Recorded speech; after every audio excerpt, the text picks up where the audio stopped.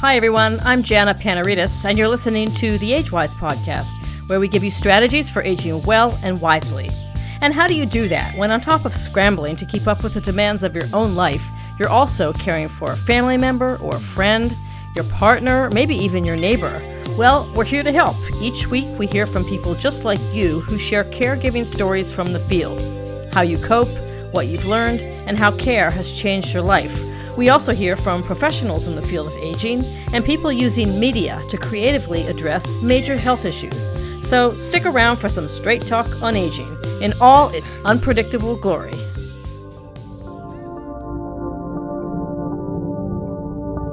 Hector De La Torre is Executive Director of the Transamerica Center for Health Studies, a nonprofit organization focused on helping consumers and businesses navigate the healthcare landscape.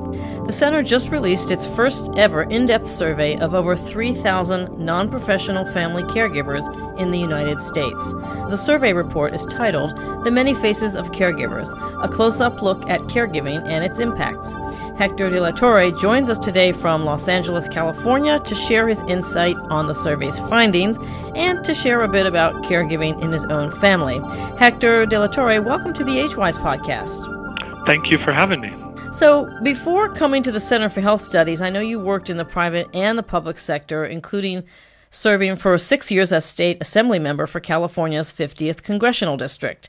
Tell us a bit more about your background and why you took on this position as executive director at the Center for Health Studies. I understand it's relatively new. Is that right? Yeah. Okay. It's only 4 years old, and I was the first hire, so I helped to get it off the ground. The attraction for me was that it felt like public service. It felt like what I had done in the legislature, where I very much focused on healthcare.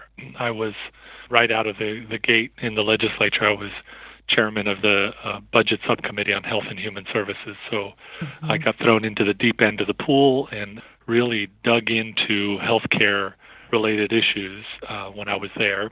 Wrote the legislation banning rescissions, the retroactive cancellation of health insurance policies back then. Wrote legislation on requiring maternity services be included in all health care plans.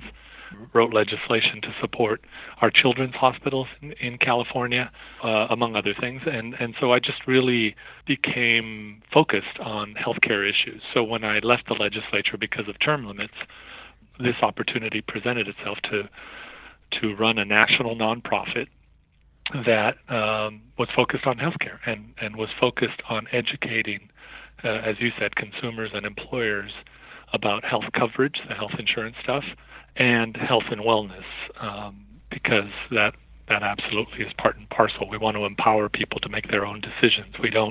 We're neutral, we're not partisan, and so we just want people to have the best information in front of them to make decisions for themselves. I think caregivers are constantly in need of information, but we'll get to that in a second. Yeah. So there have been a few caregiver studies out there. The biggest, most notable one, which I'm sure you're familiar with, was the AARP, National Alliance for Caregiving 2015 Caregiving in the U.S. study. The one that you've put out, your organization's put out, is quite impressive. It's in-depth. It's really massive. It's almost 300 pages. Yeah, exactly. So there are so many things we could talk about in the survey, but first let's talk about why it was undertaken and how the survey was conducted. Maybe you can tell us a little bit about the methodology. Well, it's over 3,000 caregivers nationwide, so it's a very large scope. We wanted to be as inclusive and thorough in the caregivers that we reached out to. It's also very much focused on the caregiver. Many times, as we looked into the other reports that are out there, and the AARP one is fantastic. There's a lot of focus on the care recipient, but we were really focused on the caregiver, particularly the non-professional caregiver, the caregiver who is doing it for a family member, a friend, a neighbor, etc., not necessarily getting paid for it. In fact, less than 20% of the caregivers were getting compensation in any way for doing the caregiving. So that was really the focus, was looking at the burdens that caregivers are facing if they are working outside of the home, which many of them were, over half of them were, actually 60% were working outside of the home in some way. So they're juggling their job and the caregiving obligations. And so that really, I thought, was important for us to cover. Mm-hmm. And I know you personally didn't conduct the survey, but did any examples of stories come forward that you heard about that stuck with you? Well, Harris Poll conducts all of our surveys, so you're right. Okay. We didn't conduct it. We help shape it with the questions, but they actually, they're a professional survey firm, so we hand it off to them to do the actual survey work to make sure it's as well done as possible, and then we obviously get the report back and put that out to the public. Sure. I was fascinated by so many of the findings that probably wouldn't surprise most people who listen to this show. 75% of caregivers do not receive any form of financial assistance or payment for their work. 55% say their own health is taking a back seat to the health of the care recipient. 69% gave little or no thought to their own financial situation when deciding to become a caregiver. One thing stuck out here, suggesting that some people decide and some don't to become caregivers. I think most of them, it's kind of thrust upon them. Exactly. So, on that note, the voluntary versus non-voluntary caregiving, why is that distinction important? You can speak to that. Well, we had two major distinctions among caregivers, besides the usual demographic splits. Was between voluntary and non-voluntary, as you mentioned. And the reason for that was, again, if it's thrust upon you, someone near to you, a loved one, has a medical condition or has something that requires them to get support, then it's kind of all hands on deck, right? Somebody has to step up and help that person out. And in some cases, there's no one else. And so that would be the non-voluntary. And then the voluntary would be, the same circumstances, but with a myriad of options. Someone in the family or a neighbor, et cetera, just says, I'll help this person out and look after them because I care for them. Then the other distinction was between primary and non-primary, which is similar. The self-identified primary caregivers are, as it implies, they may get help from other people, but for the most part, they're the ones who are responsible for the care recipient. And non-primary would be the folks who help out occasionally. Right. And so we wanted to break out those distinctions, and in many cases we saw some unique results. Obviously, the burden is much heavier on the primary caregivers. I thought also it was interesting that your survey reinforced what I've been reading about the increase in the number of millennials who are caring for a family member. That really, really surprised us. Oh, really? Yeah. Yes, because you assume it's a Gen X, baby boomer, mature grouping that is doing most of this, but in fact over 20% were millennials, and they're caring for parents, grandparents, loved ones, etc. Gen Xers tend to be, as you would expect, sandwich generation. It's either a child who has some kind of long-term care need or a parent. Baby boomers tends to be spouses and not necessarily children or grandchildren. And then matures is almost exclusively spouses. So this is a generation older than baby boomers who, are kind of looking out for each other in a couple situation or conceivably a neighbor or other relative. Right. And I should think that the long-term financial impact is really going to hit hard on the millennials as well. Yes. Across the board, the financial implications are, the caregivers are spending $150 per month median out of pocket to cover expenses for their care recipient. So just, in a very direct way, they're supporting them. And only 56% of caregivers self-describe their financial well-being as excellent or good. So almost half are not doing that well. In fact, 43% cited just getting by as a current financial priority. And obviously, all of this would weigh heavily on younger caregivers, millennial caregivers who are at the lower end of the income scale to begin with. And in terms of retirement preparation, caregivers have saved $68,000. That's the estimated median in total household retirement accounts. That's not a lot. And they're having to care for someone and having to sacrifice in their day-to-day work that would reduce their income as well. I thought it was also interesting, again, not surprising, that 80% would like more information on one or more topics related to caregiving, which speaks to the reality, I think, that most of us feel like we're just flying blind and we don't really know what we're doing. Yeah, in many cases, it's in isolation. Yeah. That's a very, very good point. One of the questions we asked was about preparation for doing medical or nursing-related tasks. And among the caregivers who perform those tasks, only 54% say they learned these tasks from hospital or doctor's office personnel, which means 46% are winging it. Right. That's not a good thing for medical or nursing-related tasks. Right. And yet that percentage of Americans who are supporting the healthcare system through unpaid care, the country is really dependent on that group of individuals, that collective group. Yeah. Another related to that is how long the caregivers have been doing their caregiving. 74% have been providing care for more than 1 year, and 27%, over a quarter, have been providing care for more than 5 years. Wow. Which is really, really significant, as you can imagine. Folks who are day in, day out, juggling all of this, having the financial stress, having the physical stress of doing it for over 5 years. That is a real difficult challenge for caregivers. Yeah, and as you said, so many are doing it in isolation and often without help from siblings or because they're only children or just don't have other family members. Yes. Yeah. Yes. So what's your view on why we have so many support services for new mothers and we have so few support services and resources for caregivers? And this gets to why we did the survey in the first place, which is both Catherine Collinson, who heads up the Transamerica Center for Retirement Studies, and myself in the health studies, we thought that caregiving is completely below the radar, that society doesn't appreciate what is taking place throughout the United States with people stepping in and providing this care and carrying, in many cases, carrying the burden by themselves. And it's extremely difficult. In our survey, 55% of caregivers said their caregiving duties leave them physically or emotionally exhausted. And 54% said their duties leave them feeling completely overwhelmed. That is a terrible burden to put on caregivers, and then we double it by leaving them in isolation and not making it easier for them by providing those things that they say they would like, whether it's in financial assistance, whether it's training on medical things, or, personal stress management or other personal coping mechanisms that can help them on a day-to-day basis. These are all the things that they're asking for in our survey. Well, Hector, you held elected office for many years, so you have the inside view.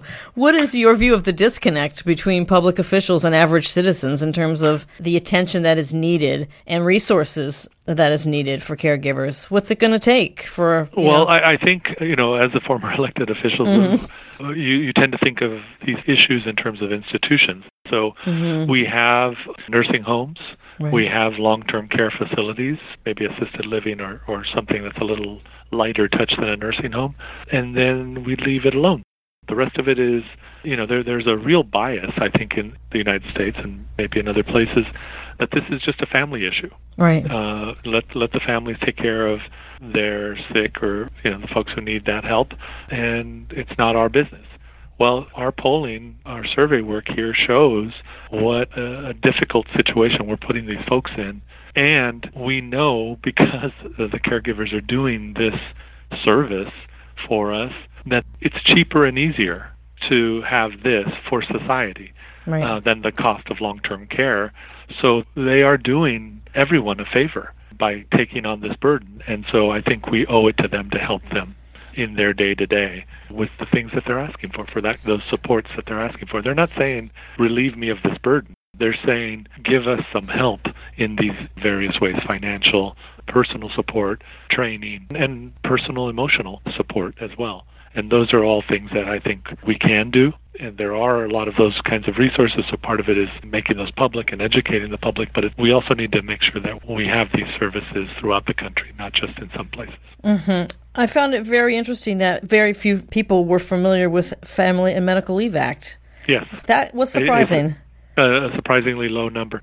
We at the Transamerica Center for Health Studies do an annual health survey of consumers and employers, and we find that there as well, that there are many health-related programs that are fairly well known and have been around for a while that consumers don't know about. So it's surprising on the one hand, and yet not. I mean, the Family Medical Leave Act has been around since the 90s, so you would think that more people knew about it, particularly if they were in a caregiving situation. But overall, we also found that employees were very unaware of programs that their employer offered for caregivers above and beyond FMLA. So that is another thing that we're going to be promoting and pushing, which is for employers to better communicate those kinds of programs with their employees. Right. I sort of feel like in this country, the capitalist nature of our country, it's really going to start sinking in when businesses get it. Yeah. And we know that it's happening right now, which is, again, in our survey, among those that are currently employed or who have been employed during their time as caregivers, 76% have made some kind of adjustment to their employment as a result of their caregiving duties. 76%. That's massive. And this can range from using vacation and sick days to do caregiving, to taking on fewer hours or responsibilities. 26% did that, to quitting their jobs entirely or retiring, 14%. So that 40%, just in those two numbers, taking on fewer hours or responsibilities or quitting their jobs or retiring, that's 40% of this group that is not maximizing their economic contribution because of caregiving from the perspective that you just cited, which is their contribution to their job. Right. And so that is a significant loss of human capital to have these folks either reduce or step out of the workflow of this country, and that hurts us. It hurts us all economically. Yeah. Let's talk about the caregivers in your family. Who are they, and how do they navigate the system? Well, it was me. My father had heart issues for several years, and I was the one who took him to all his medical appointments, who, came up with a simplified mechanism for his medications, because using the containers that you get from the pharmacy, he was taking a lot of pills, and it was confusing. And he had to take some in the morning, some at night, and he didn't like the Monday through Friday or whatever, the one with the days, the little pills. Oh, right. He didn't like that. So I had to come up with a completely new way, simplified way of doing that for him and monitoring it, because even then sometimes he'd get confused or miss out on something. So it was a constant watching over of those things and making sure he was eating right, because if he weren't paying attention, he would go to fast food or things that he shouldn't be eating that weren't good for him. And so it was just a regular need. And my brother was in Texas, and we're in California, and my sister wasn't very helpful. So it came down to me. Where are you in the birth order? I'm the youngest. Okay. And is your dad still living? No, he passed away. Oh, I'm sorry. At the time, was he living in his home or with you? Or where was he living? Both. He kind of went back and forth during that time. So, obviously when he was in the house, it was much more intensive. But it was a lot. He was hospitalized several times over those years. And, I was there, spending the night in the hospital many of those nights. And how did you manage the stress? I just juggled. Sucked it up. Yeah. I had my laptop with me in the hospital when he was hospitalized. If I had to spend the day with him doing appointments and whatnot, I would be on my smartphone sending emails and texts and trying to continue to manage my work life while the way I treated it was almost like if I was traveling for work. Interesting. You're out of the office right. and you're juggling that plus whatever you're doing on your business travel. That was the way I kind of treated it. That day or those days I was traveling for business. Did you feel like you had emotional support? Well, I have my family, my wife and kids. So, okay. So that was very good. But, fortunately, my wife and kids are all good shape. And I can't imagine a situation, sandwich generation situation, where you have someone taking care of a parent or grandparent and a child who has some kind of caregiving need. So I felt like I was fortunate in that way that I had that support at home, and it was just me and him. Mm-hmm. And did your wife have any care issues, or did she care for anyone other than your kids? No. Okay. No. Again, we live in such a mobile society. Mm-hmm. Her parents aren't in California either, so okay. In many cases that's what it is. It's who is nearest. Yeah. Particularly now with people kind of spread all over the country and the world, it sometimes just falls on the person who's nearby. Yeah. When you were caring for your dad during that period, were you still in office or were you working at Transamerica? It started at the end of my time in office, but again, I had term limits, so I knew it was going to end. Okay. So many people have to think about, okay, should I tell my boss? Should I not tell my boss? Well, yes, and we saw that in our survey as well. We asked about whether they had told their coworkers, and interestingly, most of the time, just slightly more than half told their boss, but much less than that told their coworkers. Which is wow, that's very interesting. That's really surprising. I noticed that too. I work actually part-time, and we don't really talk about it. I did find out that a friend of mine who I work with cares for a husband and her father-in-law, but yeah, it's shocking to me, quite honestly. Yeah. Well, and back to the question of sacrifice and what adjustments people have made, 28% of our caregivers in our survey have experienced adverse actions taken by their employers as a result of their caregiving responsibility. So clearly there's a fear of telling people at work lest they have some adverse action taken against them. And among that 28%, the lion's share were millennials. Wow. That I didn't know. I'm looking at the key highlights page where you say type of adverse actions include being given less attractive assignments, 10%, being written up or admonished.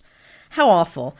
8% passed, sorry, a little editorializing, passed over for a promotion, fired, forcibly had hours or duties reduced or been discriminated against.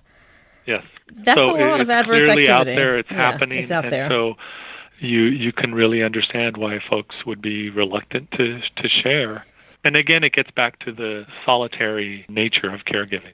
I'm going to take it even further and say that it might give listeners a better understanding of why millennials are so into negotiating for their jobs. And that's something that I think is kind of different for that generation. They're certainly pushing, I think, a little harder than my generation did for flexibility. Yes.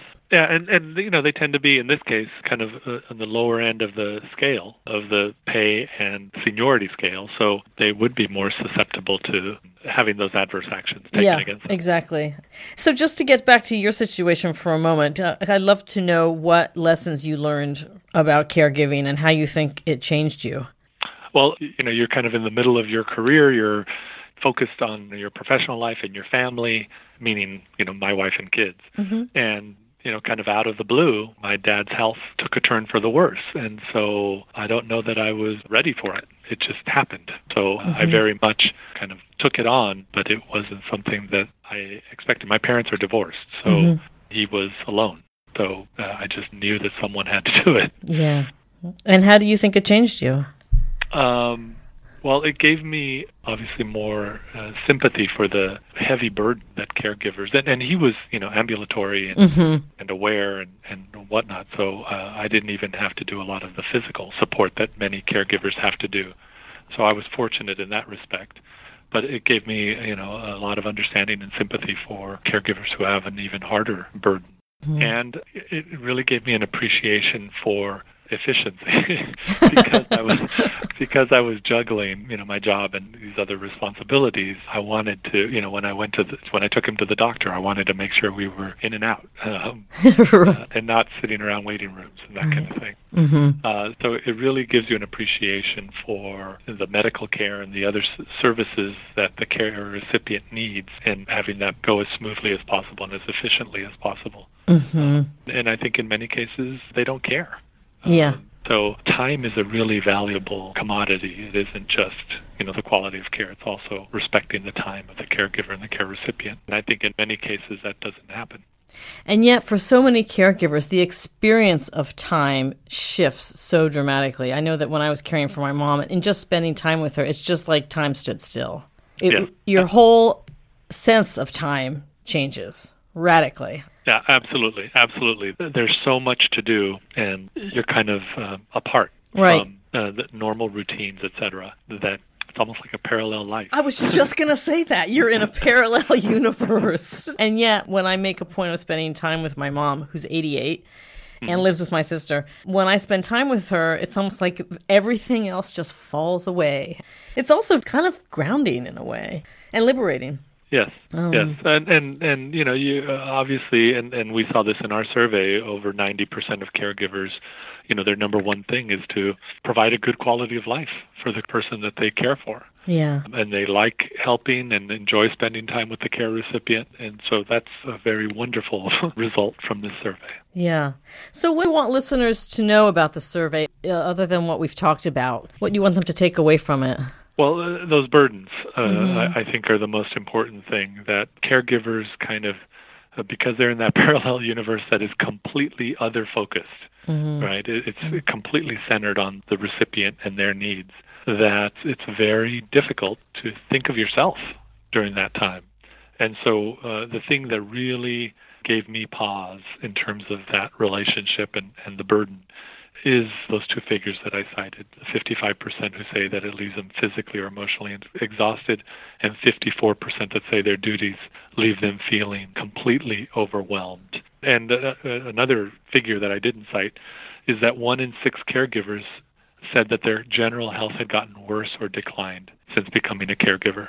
Clearly, those things are connected. Yeah. And so that's my big takeaway here is if we're isolating these caregivers and they're doing all of this work and are being completely focused on the recipient, the worst outcome would be for the caregiver to have medical problems themselves or get sick or deteriorate, because then, you know, what happens in that situation, right? You've got a care recipient who has those needs, and then the caregiver has needs as well. And if it's a situation where they're the only caregiver, well, they're out of luck. That would be just the worst outcome. Yeah, and I think I've read somewhere that caregivers actually, many die sooner than their charges. Yeah, well, and we all have anecdotes of that. I just a couple of weeks ago heard about a caregiver, friend of the family, who was caring. It was the spouses, older, a couple, and the wife who was caring for her husband, who had Alzheimer's and some medical issues. She had a stroke and passed away. Yeah. And so now what happens with her husband? So it's heartbreaking. And again, getting back to kind of the positive aspect of this, is our charge is to find those supports through the nonprofit sector, government, wherever it can help. But we really need to start talking about this, making it a public conversation, and then finding those resources that caregivers say that they need. Will you be doing advocacy work in terms of going to these elected officials who many cases you probably know by now with this survey? we don't do advocacy, again, because we're nonpartisan, but we are coming out with a caregiver guide that is informed by the things that the caregiver said they needed, which we will release at the end of October, in time for National Caregiver Month. Perfect. So there is a follow-up here that will be coming out very soon, and we will share that with legislators across the country to make sure that they see, hey, this is what caregivers say they need. These are the resources we've identified. You can do something similar in your state. Let's have this public conversation. Well, I think we've covered a lot of ground. I wanted to give you the opportunity to offer any last thoughts. Well, I appreciate that you do this, that you have this podcast, because the daily lives and duties of caregivers, their precarious employment situation, the negative financial implications that they see, and the health effects of being a caregiver, these are all things that we need to be cognizant of. You know, our survey was just a way to kind of mirror what's out there and have a reason to talk about it and work with folks like the AARP and others to raise the profile of what is taking place in houses and apartments all across the country. Hector De La Torre, he's the Executive Director of the Transamerica Center for Health Studies, located in Los Angeles, California. It's a nonprofit that is focused on helping consumers and businesses navigate the healthcare landscape. We'll have a link on the AgeWise website to the Center for Health Studies. It's a research arm of the Transamerica Institute, and we'll also have a direct link to the study, which we've been talking about, titled The Many Faces of Caregivers, a close-up look at caregiving and its impacts. Hector, thank you so much for your work and for being on the podcast. It's really been great talking with you. It's been wonderful to be here. That's it for today. Thanks for listening. If you like this show, please tell your friends. And if you're so inclined, go to agewise.com and subscribe to the show there or wherever you get your podcasts. Leave us a review. Rate us. The AgeWise podcast is produced and mixed by me, and it's distributed on the nationally syndicated Speak Up Talk Radio Network. I'm Jana Panaridis. See you next time. And remember, every caregiver has a story.